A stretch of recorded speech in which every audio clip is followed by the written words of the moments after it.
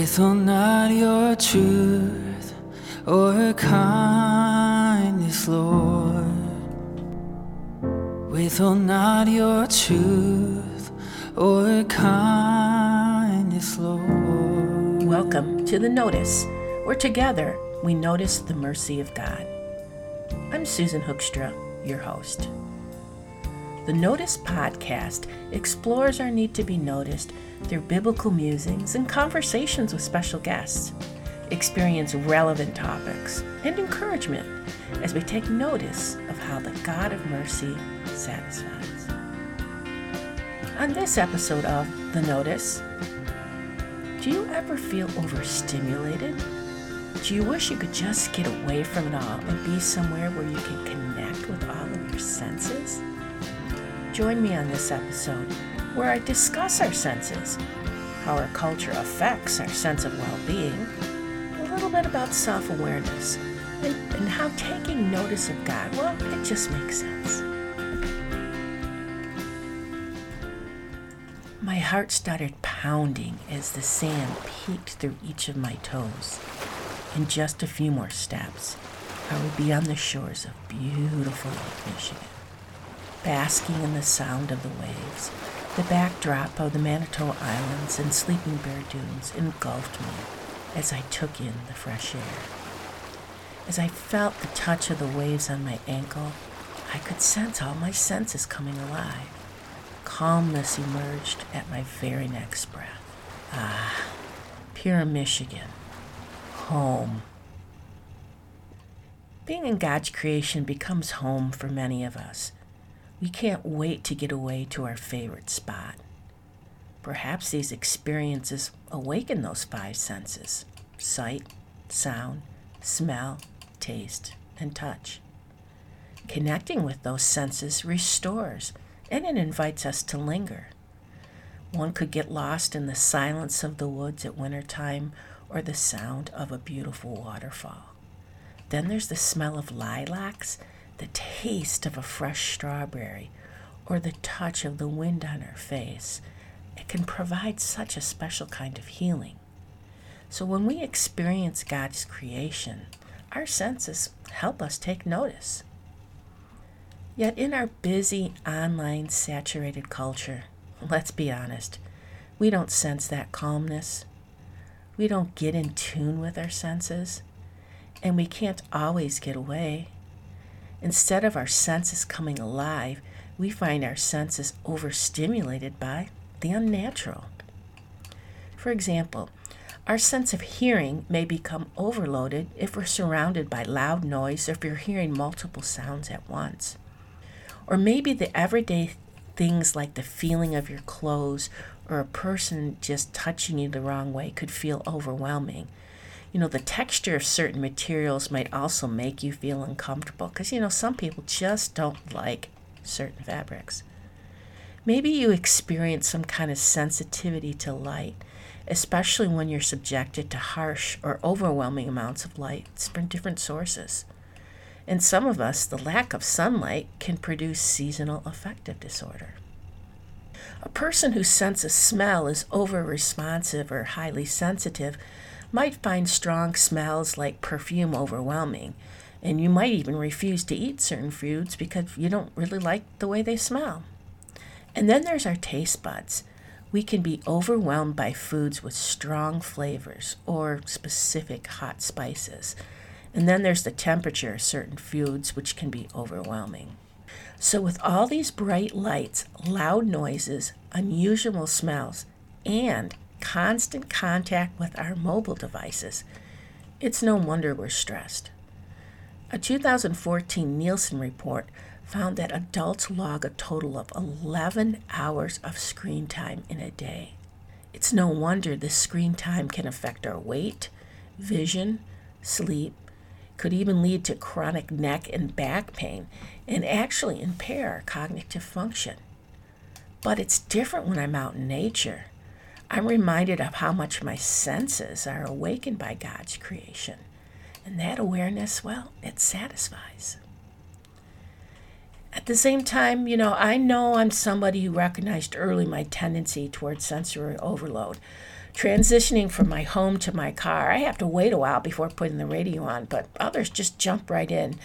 I guess some of us are more sensitive to that than others. I remember when my daughter was a baby, every time I would take her grocery shopping, she would get so unsettled. It didn't matter if she was fed, changed, or had my undivided attention. She just wasn't a happy baby. After noticing this pattern, I also began to notice something else. As soon as I took her outside and put her in the car, she calmed down as if by magic. As an adult now, she still gets overstimulated easily. And for me, I experience sensory overload in crowded places, especially something like a shopping mall. The sounds, visual stimuli, smells of the cinnamon-covered nuts, feeling the textures of fabrics, and not being able to hear other people talk well can put me over the top. And friends, you don't want me on a school bus with small children. That sound is like squeaking chalk on a chalkboard to me. But you'll find me happy to sit by the lake, hearing the waves crash, or in the winter woods cross-country skiing. And like magic, I too am restored. Could connecting with our senses help us take notice of God? Friends, I'm not alone.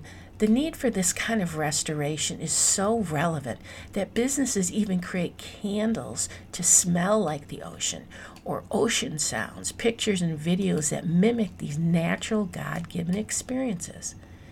Then there are the massages, spas, and pedicures that showcase the budding self-care industry. But here's the irony. As we go to these places in the name of self-care, instead of connecting with God through our senses, what is it we are hoping to satisfy? Are we looking to satisfy that connection with our senses, to be stimulated, or are we trying to avoid them? I'm not sure about you, but for me, inevitably, when I do something in the name of self-care, I get a sense that I really don't do enough to take care of myself. So, of course, I'll book the next appointment. But perhaps self-care encourages something else. If I could sum it up, I would call this awareness a sixth sense, perhaps, this sense of self. Author K.L. Toll reminds us, one of the greatest tragedies in life is to lose your own sense of self and accept the version of you that is expected by everyone else. From personal experience, I've had moments where I've lost myself. I did this by setting inappropriate boundaries, trying too hard to win someone over, or opting to take the high road. In all these instances, I anchored myself on what I could contribute to the situation, or perhaps how someone would perceive me. In essence, I lost myself when I took my eye off God and others and centered on me. Doing something in the name of self-care made me more aware of what I was doing to myself. Which reminds me of a distinct statement Jesus made in Matthew 19:19. He commands us to love your neighbor as yourself. I'm not sure about you, but what was Jesus really saying? Others asked who his neighbor was, but no one came right out and asked, what does as yourself mean? Through the years, I think most of us explain this verse by referencing Luke 16:23, which says, "Do to others as you would have them do to you." I'm not arguing that interpretation. I just keep wondering if Jesus meant something more. I get it. I don't think Jesus needed to tell us to love ourselves. Probably didn't want to dwell there. Perhaps he assumed we would do that already. After all, don't we want to take care of ourselves? And doesn't the self-care industry remind us of that need? Instead, I wonder if Jesus might be talking about being aware of our relationship with ourselves. So what about you? Are you even aware you have a relationship with self? And how are the two of you getting along? As I reflect on my relationship with myself, I wonder, was Jesus saying to take care of others like you would take care of yourself? I'm not sure. Not to mention the messages from the self-care industry conflict his ideas, don't they? After all, a big part of the industry's message is that we can't take care of others until we take care of ourselves. So go ahead, treat yourself. You deserve it. But is that really true? I think back to times as a young mom when I had little sleep. I still got up and fed the baby. I remember sacrificing vacations I needed so my kids could get music lessons instead. I think about the time I put in a good day's work when I don't really feel like it.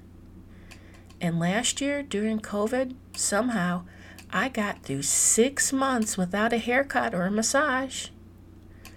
So just what else could Jesus be trying to tell us about as yourself? As I write about in my book, A Firm Grasp, I don't think Jesus is commanding us to love ourselves, because he assumed we did. I would suggest that perhaps he may be talking about self-awareness. More than self-consciousness, self-awareness is being able to take a real look at ourselves and where we're at. And a great way to do that is to connect with our senses. Let me give you an example. When I get a massage, I actually become more self-aware because I recognize that I have tension in my life and that I carry it in my shoulders. Perhaps the beauty of self-care isn't really about selfishness, but rather taking time to become more aware of self. Perhaps Jesus is suggesting that we will continue to struggle to love others with the love of God if we haven't positioned ourselves to receive his love for ourselves. As you explore what stimulates your senses, both positively and negatively, does this make you more aware of yourself and where you are at with God? Perhaps that's why Jesus started this whole command with this first. Love the Lord your God with all your heart, all your soul, all your mind, all your body, and all your strength. Friends, we can do that by connecting with our senses. So here's some scriptures that can describe how that could look in our lives. Hearing. Romans 10:17 tells us, so faith comes by hearing, and hearing by the word of God. Isaiah 28:23 says, give ear and hear my voice. Listen and hear my words. Sight. Psalm 19:1-4 says, the heavens declare the glory of God. The skies proclaim the work of his hands. Day after day they pour forth speech. Night after night they display knowledge. There is no speech or language where their voice is not heard. Their voice goes out into all the earth, their words to the ends of the world. 1 John 4:12 tells us, no one has seen God at any time, but if we love one another, God abides in us and his love is perfected in us. Smell. 2 Corinthians 2:15 says, for we are the aroma of Christ to God among those who are being saved and among those who are perishing. Touch. Matthew 19, we love the story of the woman who was bleeding, for she said to herself, if only I touch his garment, I will be made well. Taste. Psalm 34:8. Oh, taste and see that the Lord is good. Blessed is the man who takes refuge in him. So friends, I encourage you not to deny this awareness of your senses. Dwell on the smells, touch, taste, sight, and sounds of God. He understands our senses are a gateway to him, and we become more self-aware, we become more aware of others. As we become more aware of others, we become more aware of God. So I encourage you, head to the beach to hear the waves. Enjoy the touch of massage. Connecting with your senses will inevitably help you connect with God. But don't forget the purpose. Don't forget the sixth sense. This self-awareness becomes a key to understanding your need for God, and that only he can satisfy. So in the meantime, take the next few minutes and be still. Listen to one of the songs that I wrote in the beauty of the North Woods in Michigan at wintertime, when I too was connecting with my senses. Allow yourself to listen. Allow yourself to breathe. And go ahead and take a big sigh. Perhaps you're not at the ocean. better still as you enter into God's presence. I promise. That's all the self-care you'll need. I am He that comforts you. I am bread of life. I am meek and lowly.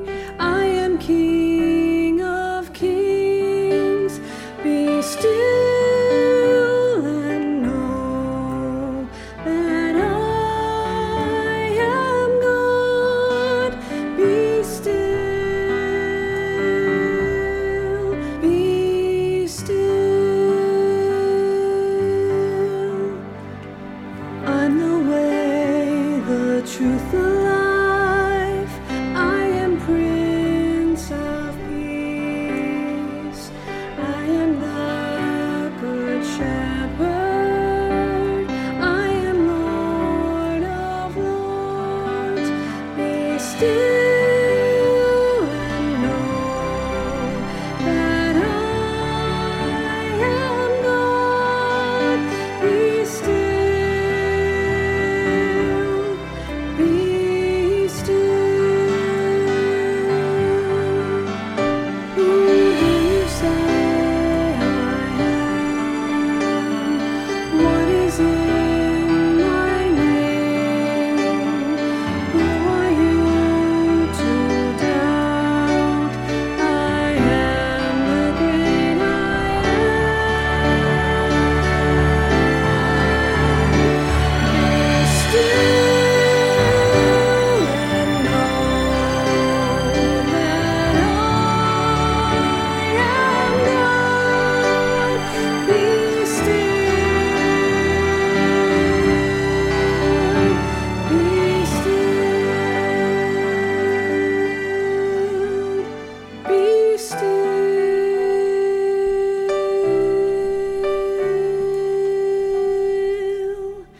be still.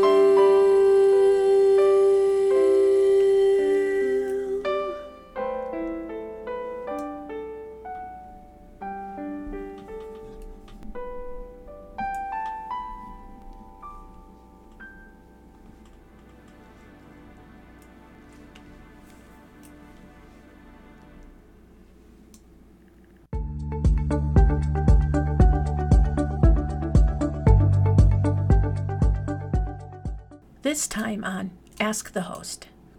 My question comes from Sarah, who asks, during this pandemic, I've been struggling to see God in any of it. How am I to take notice if nothing changes? Well, Sarah, thanks for your question. I know COVID has been a challenge for all of us. As a nation, as a generation, we've never experienced anything like it. Being isolated, it's easy to get apathetic and easy to think God isn't paying attention to us at all. The first question I might ask myself is, what is it you're expecting of God? For example, are you expecting Him to stop the pandemic? Many times we have a difficult time noticing God because we have decided what it is God should be doing about the situation. I'm reminded of Isaiah 55, 8-9, which says, "For my thoughts are not your thoughts, neither are your ways my ways, declares the Lord. As the heavens are higher than the earth, so are my ways higher than your ways, and my thoughts than your thoughts." The reality is that we just don't know what God will do. What we do know are His promises. As Angie Bauman mentioned in the last podcast episode, God has promised us two things, that He loves us and that He'll be with us. So I would encourage you to take notice of finding ways He loves you. Maybe you needed something at the store, and when you went to get it, there was only one of them left. Maybe that was God noticing you. A God loves me moment because only He knew you needed it. Maybe you can't meet in person with your friends, but you decided to have a cooking party over FaceTime where you all cook the same meal and share it with each other. This was the first time your friend tried this recipe, and she loved it. The joy and laughter on her face could be God's way of showing Himself to you. Sarah, There's no way we can understand these big things like pandemics. We don't have that level of knowledge. Nor, if we're really honest, we don't want that level of responsibility either. Instead, when we start taking notice of God in the little things, we remember His promise that He is with us during the big ones.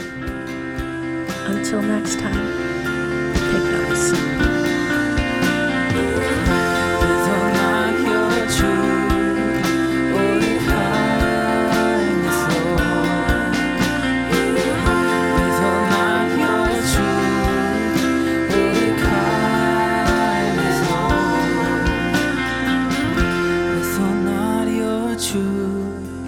Or kindness, Lord.